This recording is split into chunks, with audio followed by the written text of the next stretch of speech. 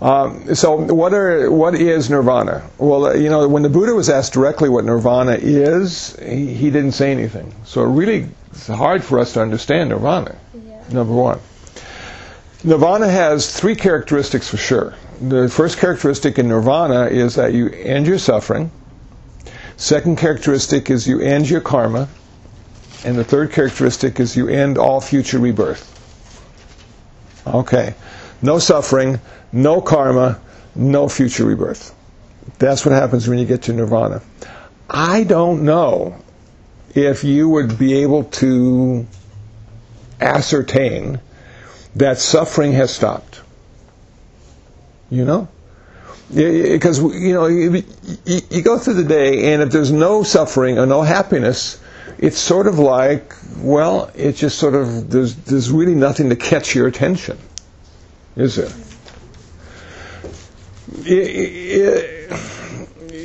The idea of no karma is just fascinating to me, because what that means is that if karma is the very thing that migrates lifetime to lifetime, and there is no karma, then there can be no future rebirth. Then you come up to the problem of, well, are you guys saying that the ultimate goal of Buddhism is not to exist? And why would anybody go on the bandwagon for that? What does it mean? And so this is what I've come to understand. This is my own personal interpretation of all this stuff. That when you achieve nirvana, it's realized and not created, so it doesn't have to end. And then when you die, you exist because of your nirvana and not because of birth or death. Because after death, we have a way of existing until we get to the next lifetime. Before birth, we have a way of existing because of the past lifetimes that have led to this lifetime. But they've all been connected to life and death. And now we've come to a place where there's no life and death, unborn and undying. And yet we exist in some unique way, some way that we can't even think about, because everything we think about is on earth, and everything on earth was created and eventually will be destroyed. So we have no reference points at all to understand something that wasn't created and will not be destroyed. No reference points. Okay. So it's like being a turtle in a fish pond.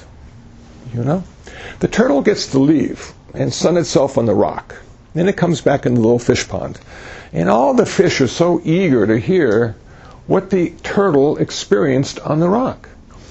And no matter what the turtle says, the fish just can't understand it because they can't leave the pond. So we can't leave samsara, which is our pond, human pond. And the Buddha is like the turtle that says, well, it's really good, but I can't tell you what it is, because even if I tried to, you wouldn't understand, because it's not within your experience, or your knowledge, or your stories. It's completely outside of that. Now, having said all that, what would be some of the characteristics, perhaps, of a person who did achieve nirvana? Whether they knew about it or not. And I have a feeling they don't know. I got a feeling it's just sort of one day they wake up and they just start experiencing stuff differently, and maybe they think they have the flu. And yet they're achieved nirvana. Number one, they have loving kindness. That every intention they have is based on love and kindness. Now, in Buddhism, rarely do we use the word love alone. It's always connected to kindness. And sometimes the word love, or even the activity of love, can degenerate into control, and necessity. And that wouldn't be love. That would be something else. Have you ever heard on the news, they say, I loved her so much, I didn't want anybody else to have her, and I killed her. And you go, really? You loved her so much that you killed her? Well, for me, that's not love. That's insanity. Okay, so Buddhism says you got to have love with kindness, because kindness tempers love. Kindness makes love a good thing all the time. It never gets to be a control issue. Okay? So the intention, the thought pattern, is rooted in love and kindness. Now we come to activity.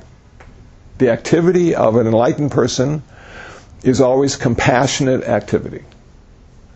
And what is compassionate activity? That's an intention that manifests as activity. The intention of loving kindness, intention is in the mind, manifests as compassion and activity, and that activity always reduces suffering, never increases suffering. So compassion and activity is not sitting there thinking you're going to do good things. Compassion and activity is going out into the world, doing good things, and the reason they're good is because they reduce suffering. You like that one? So that's 2 down. Can you hit it one more time? Oh, okay, one more time. Oh, compassion? That's what you just said. It's hard for me to say it twice. Compassion and activity always reduces suffering. It's based on the intention of loving kindness. So if somebody says they love you and their activity creates suffering in your life, that's not love. And that's not compassion. That is a whole different issue.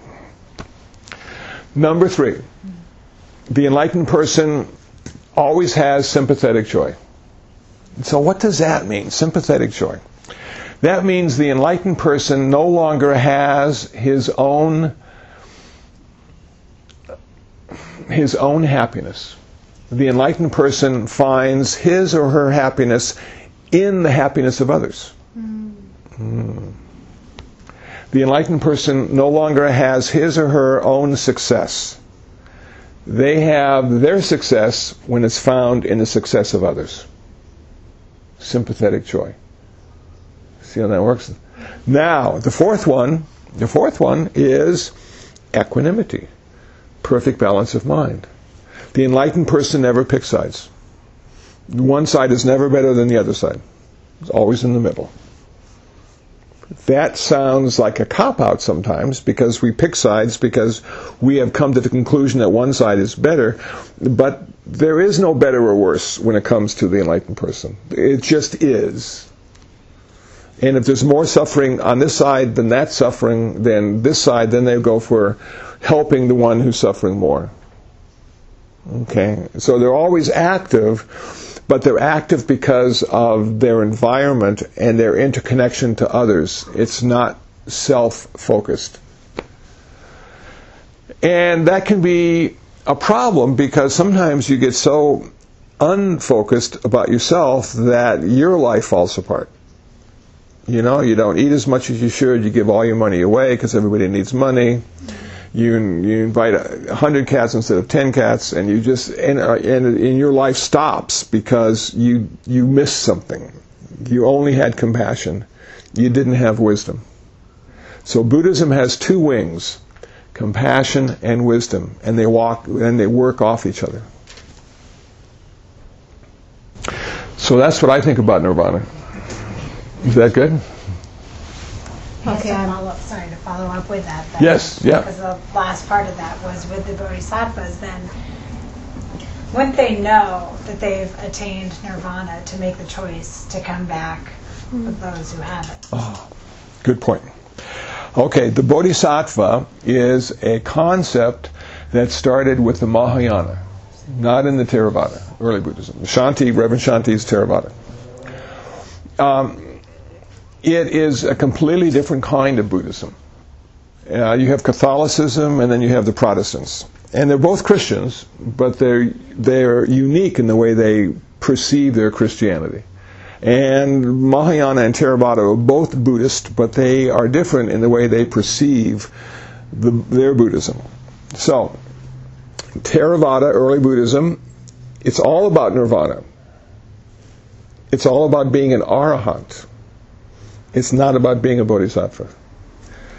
An arahant is someone who has achieved the status of a Buddha without being a Buddha.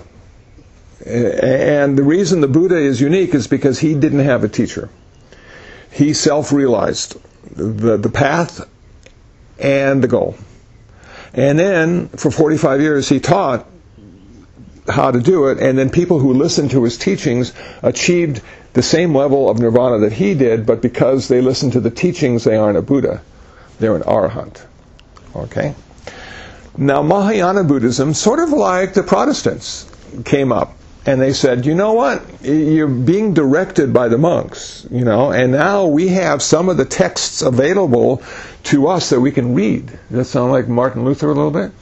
And so the control that the priests had over us, we're going to cast those shackles aside. And the Buddhists said the same thing. We can do it ourselves. We can read, we can practice, we can achieve enlightenment. Enlightenment. Not nirvana, enlightenment. Two different things according to me. Okay. So that's different. So let me tell you, nirvana is the end of suffering, the end of karma, the end of all future rebirth. Enlightenment is the direct experience of the interconnectedness and interdependence of all phenomena. Enlightenment is the direct experience of the interconnectedness and interdependence of all phenomena. When you have that experience, when you be connected, when you have become connected and aware of that, you now have no option other than being of help to those who are suffering. Because they have literally become part of you. So now, in the Mahayana and the Bodhisattva ideal, you postpone your nirvana. You say, even if I'm getting close, I'm not going to realize it or accept it until all others have accepted their nirvana. Once everyone else has been saved, I will then accept my nirvana, Bodhisattva. So how long do you think that's going to take? Forever. They're never going to achieve nirvana. They're always going to be enlightened and helping others. Because Buddhism has been on earth for 2,600 years. Do we have less suffering now or more suffering? More suffering. We even have internet. We can suffer virtually. So it's sort of one of those things that you just go, this is going to be forever. So the goal becomes meaningless then. It's the process that becomes the most important. Insight after insight in that corner, right? Okay, so back when we were first talking about nirvana, you were saying that. Okay, wait.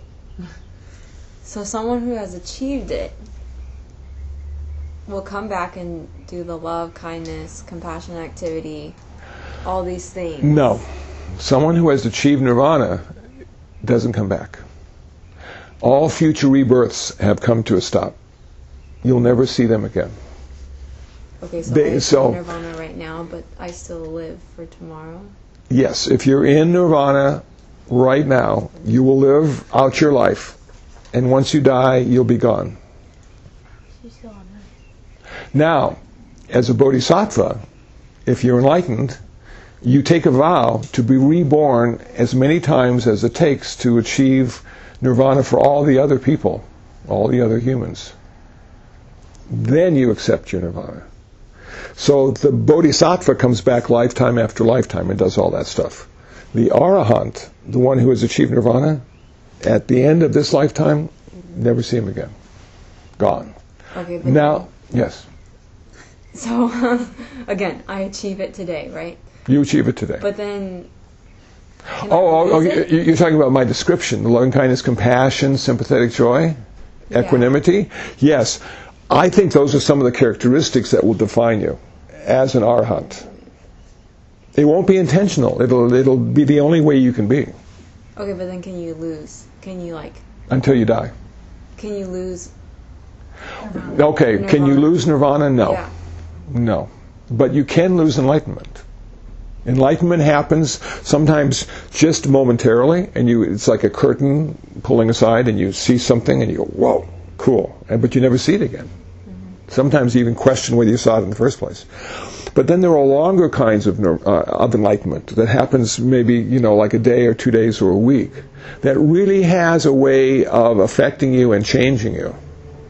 And I think back in the 60s and 70s when people were doing like LSD and psychedelics and, you know, off the launch pad, and they were going to try to change the way they perceive the world. What happened, it happened too fast. You know, like one night in this period of 6 hours, they had like 12 enlightenment experiences. Okay. And then they wake up the next day and they can't remember any of them. None of that's going to be integrated into how they're going to live today or tomorrow. It was just like a fantastic experience, and now it's gone forever.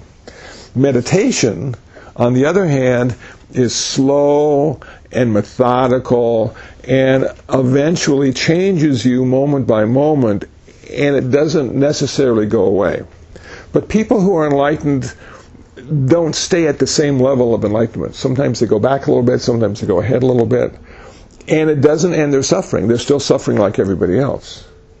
But what they've seen is the ultimate reality that Buddhism has to offer. And the ultimate reality in Buddhism is not God. It is the interconnectedness and interdependence of all phenomena. That's the ultimate reality in Buddhism. The relative reality in Buddhism is we are all separate, we are all independent, we are all intellectual, we are all dualistic. That's the relative reality where we live 99.9% of the time. But the ultimate reality is available to us, and it will change our relative reality if we experience it enough. So the idea in this meditation practice, and Buddhism in particular, is to learn how to dance between the relative and the ultimate. To know what's appropriate, not get caught in category error. Somebody asks you where Pacoima is, you don't tell them about the universe. That's category error. So it's an interesting dance, and some of the best teachers we have in America and in the world are dancing really well. They're able to share their understanding with people who are interested and give them a glimpse of an ultimate reality that everybody has access to. And so then you go, whoa. So what happens when you have that first experience? Well, the problem with having that first experience is that nobody is going to understand what you went through. You're going to question it. It's never going to happen again. Never going to happen again. You can chase it for 2 years, and it's going to be different. Why is that? Buddhism says everything in our life only happens once. Isn't that a bummer? That everything only happens once. Some things look familiar. Some things look like they might have happened before, but in a slightly different way. So every time we have a spiritual experience, it's only once. And the idea then is to integrate that into your relative reality. To use that as a reference point. And kindness, compassion, sympathetic joy, those are wonderful reference points to have. To see how that experience is shaping you. And if you think that you're enlightened, again, the direct experience of the interconnectedness and interdependence of all phenomena, what does that mean? I think I've had that experience, and if you're still a jerk, you probably haven't had it. It hasn't changed anything, you know? So, does that make sense? We have these two distinct ways of looking at Buddhism. Theravada, Mahayana, Arhat, Bodhisattva, Nirvana, enlightenment. Okay. It's like very confusing. Okay, but I have another question, which it is sort of confusing. You might have been explaining, but it's the Bodhisattva that decides to come back. Yes. For like the next life. Takes a vow. Okay, but I thought maybe I wasn't understanding. I thought you said that you. Okay, how do I say this? So a Bodhisattva takes the vow to like come back. Until everybody has been saved. Everybody? And then... Everybody. And then you said Even that you. if they were to know or think that they achieved... Yes. Then you don't think that they've achieved it. Right. So then, how do those... Well, there's really no point in thinking that you've achieved it. Because Buddhism is not about being somebody, it's about doing something. And everybody wants to be something, you know? And what does it mean to be something? If it's not played out in what you do. So Buddhism focuses on what are you doing? Not who you think you are. because Buddhism has just annihilated any concept of self, saying you're completely deluded. You don't exist in the way you think you do. You are a process. You are not an event. You know, and so to say I am an event, I am a bodhisattva, I have become something, it just reeks with, delusion. The guy needs to go and work at McDonald's for a while, get back to reality a little bit, Now, if the guy is going out and feeding the hungry and finding homes for the homeless, and you could just say those are bodhisattva activities. But most of those people who really do that stuff don't consider themselves to be special. They're just doing what needs to be done. See? They don't label themselves as, really good and compassionate people. They're just, we might label them. And so that's when you start to see the delusion, the self-delusion, when people start creating themselves in the way they think they exist. So then how does a bodhisattva decide that they're going to keep going if they're not who they think they are? Yeah. Because people keep suffering. They're going after the suffering. They're not going after the people. See, they're not trying to make the people's lives any better. They're just trying to reduce the suffering in the people's lives. Now that sounds really weird, I know, but we haven't talked about what suffering is. Okay. So what is suffering? Okay. The best definition of suffering that I've ever heard came from a 7th grader named Esmeralda in Glendale, California, as I was giving a talk in her history class. And at the end of my talk, she raised her hand and said, Reverend Kusala, I now understand what suffering is. Suffering is when you want things to be different than they are. Wow. Okay. So what does that mean? That suffering does not exist in the world. We can't see it. We can't smell it. We can't taste it or touch it. It has no shape or form. Suffering is an internal reality. Suffering is a wanting, a desire, a clinging to some concept of how it could be, and it's not. So we go and these people are clinging to eating lunch. They're hungry. They haven't eaten in 3 days. All they want is some food. That's how it should be. Every human should have access to food. And they don't. A lot of humans starve and die. So the Bodhisattva says, okay, that person thinks they should have access to food. I'm going to reduce their suffering by giving them food. Now there's another person a mile down the road who's at a meditation center who's doing a 20-day fast. The Bodhisattva is not going to go give that person food because that person is fasting. The person who's starving, both of them don't have food. They haven't had food for 10 days. The person that's starving thinks it should be different than it is, and the Bodhisattva goes after that suffering. Does that make sense at all? Can you see the difference between fasting and starving? It's the same thing, absolutely. But one person is doing it because it's the right thing to do. They're going to gain something from fasting. The other person is starving and has nothing to gain except pain and suffering. So the Bodhisattva goes after the suffering.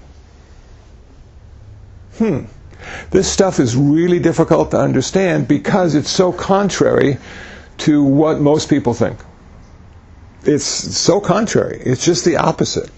And it took me years and years to even be able to talk about it. And before I talked about it, I had to understand it. And that took years as well. And then as I oversimplify some of these very complicated concepts, people just look at me and they're just like completely lost because it's the first time their ears have ever vibrated in that way. Those are the first time those words have been put together that way to try to convey a different kind of personal experience. Never heard it before. How can it be true? I don't know. I guess I should read some more, maybe do some meditation, see what the Buddha said, see if I can find that in my own life. Maybe it is true, maybe it's not true. So these are the seeds that are planted to give inspiration to the converts, to the people that say, well, maybe this has something for me, which is what happened to me in 1979. It happened to me. I said to myself, all these words these guys are talking about, and gals, what the hell are they talking about? One meditation teacher said, the walls are transparent. And I'm going, whoa. Can he see through those walls? I want to be able to do that. And what he was really saying, the concept of a wall is transparent. But see, I couldn't hear that. I just looked at the wall and said, I can't see through it. This guy's got some magic going on. So it's a way of evolving, personal evolution, and allowing you to experience the world in a unique way. Not the right way or wrong way, but just a unique way. And then maybe ultimately it becomes your way, the way you experience the world. And now you find that you don't fit in everywhere like you used to because you have a different experience from all your friends and family, and you have to keep your mouth closed because you don't want them to feel sorry for you or think that something happened to you and you need to go in for intervention. And then you start finding around the neighborhood or around your work experience or school experience other people that have had similar experiences and look at it in a similar way. And you go, whoa, I'm not the only one. This can be a shared experience. And the basis of the shared experience is doing some of these Buddhist technologies like meditation or chanting. And it helps me have that experience. Now, can you ever go back? You can't. You're stuck. Can't go back. You can't go back to thinking Santa Claus really existed. George Washington didn't cut down the cherry tree. You can't go back, and you're saying, oh man, I'm stuck now. I can't go back to how I used to be and with those really comfortable thoughts of how it was, and I was so warm and cozy with my cup of tea, watching Netflix, and I can't go back there anymore. I don't find that to be as satisfying as reality. And so the only thing you can do is go forward. Because you can't stop, you see. You can't stop because everything keeps changing. You're in that process now. You can't stop, you can't go back, you can only go forward. So it takes courage to have a spiritual life. No matter what it is. It takes courage because not everybody's going to be on board. Not everybody's going to understand, and you may not understand, and yet forced to make that next step, and that next step, and that next step. Either with faith or confidence that it's going to lead you to a better place, or a place with less suffering, or a place with more, intuition.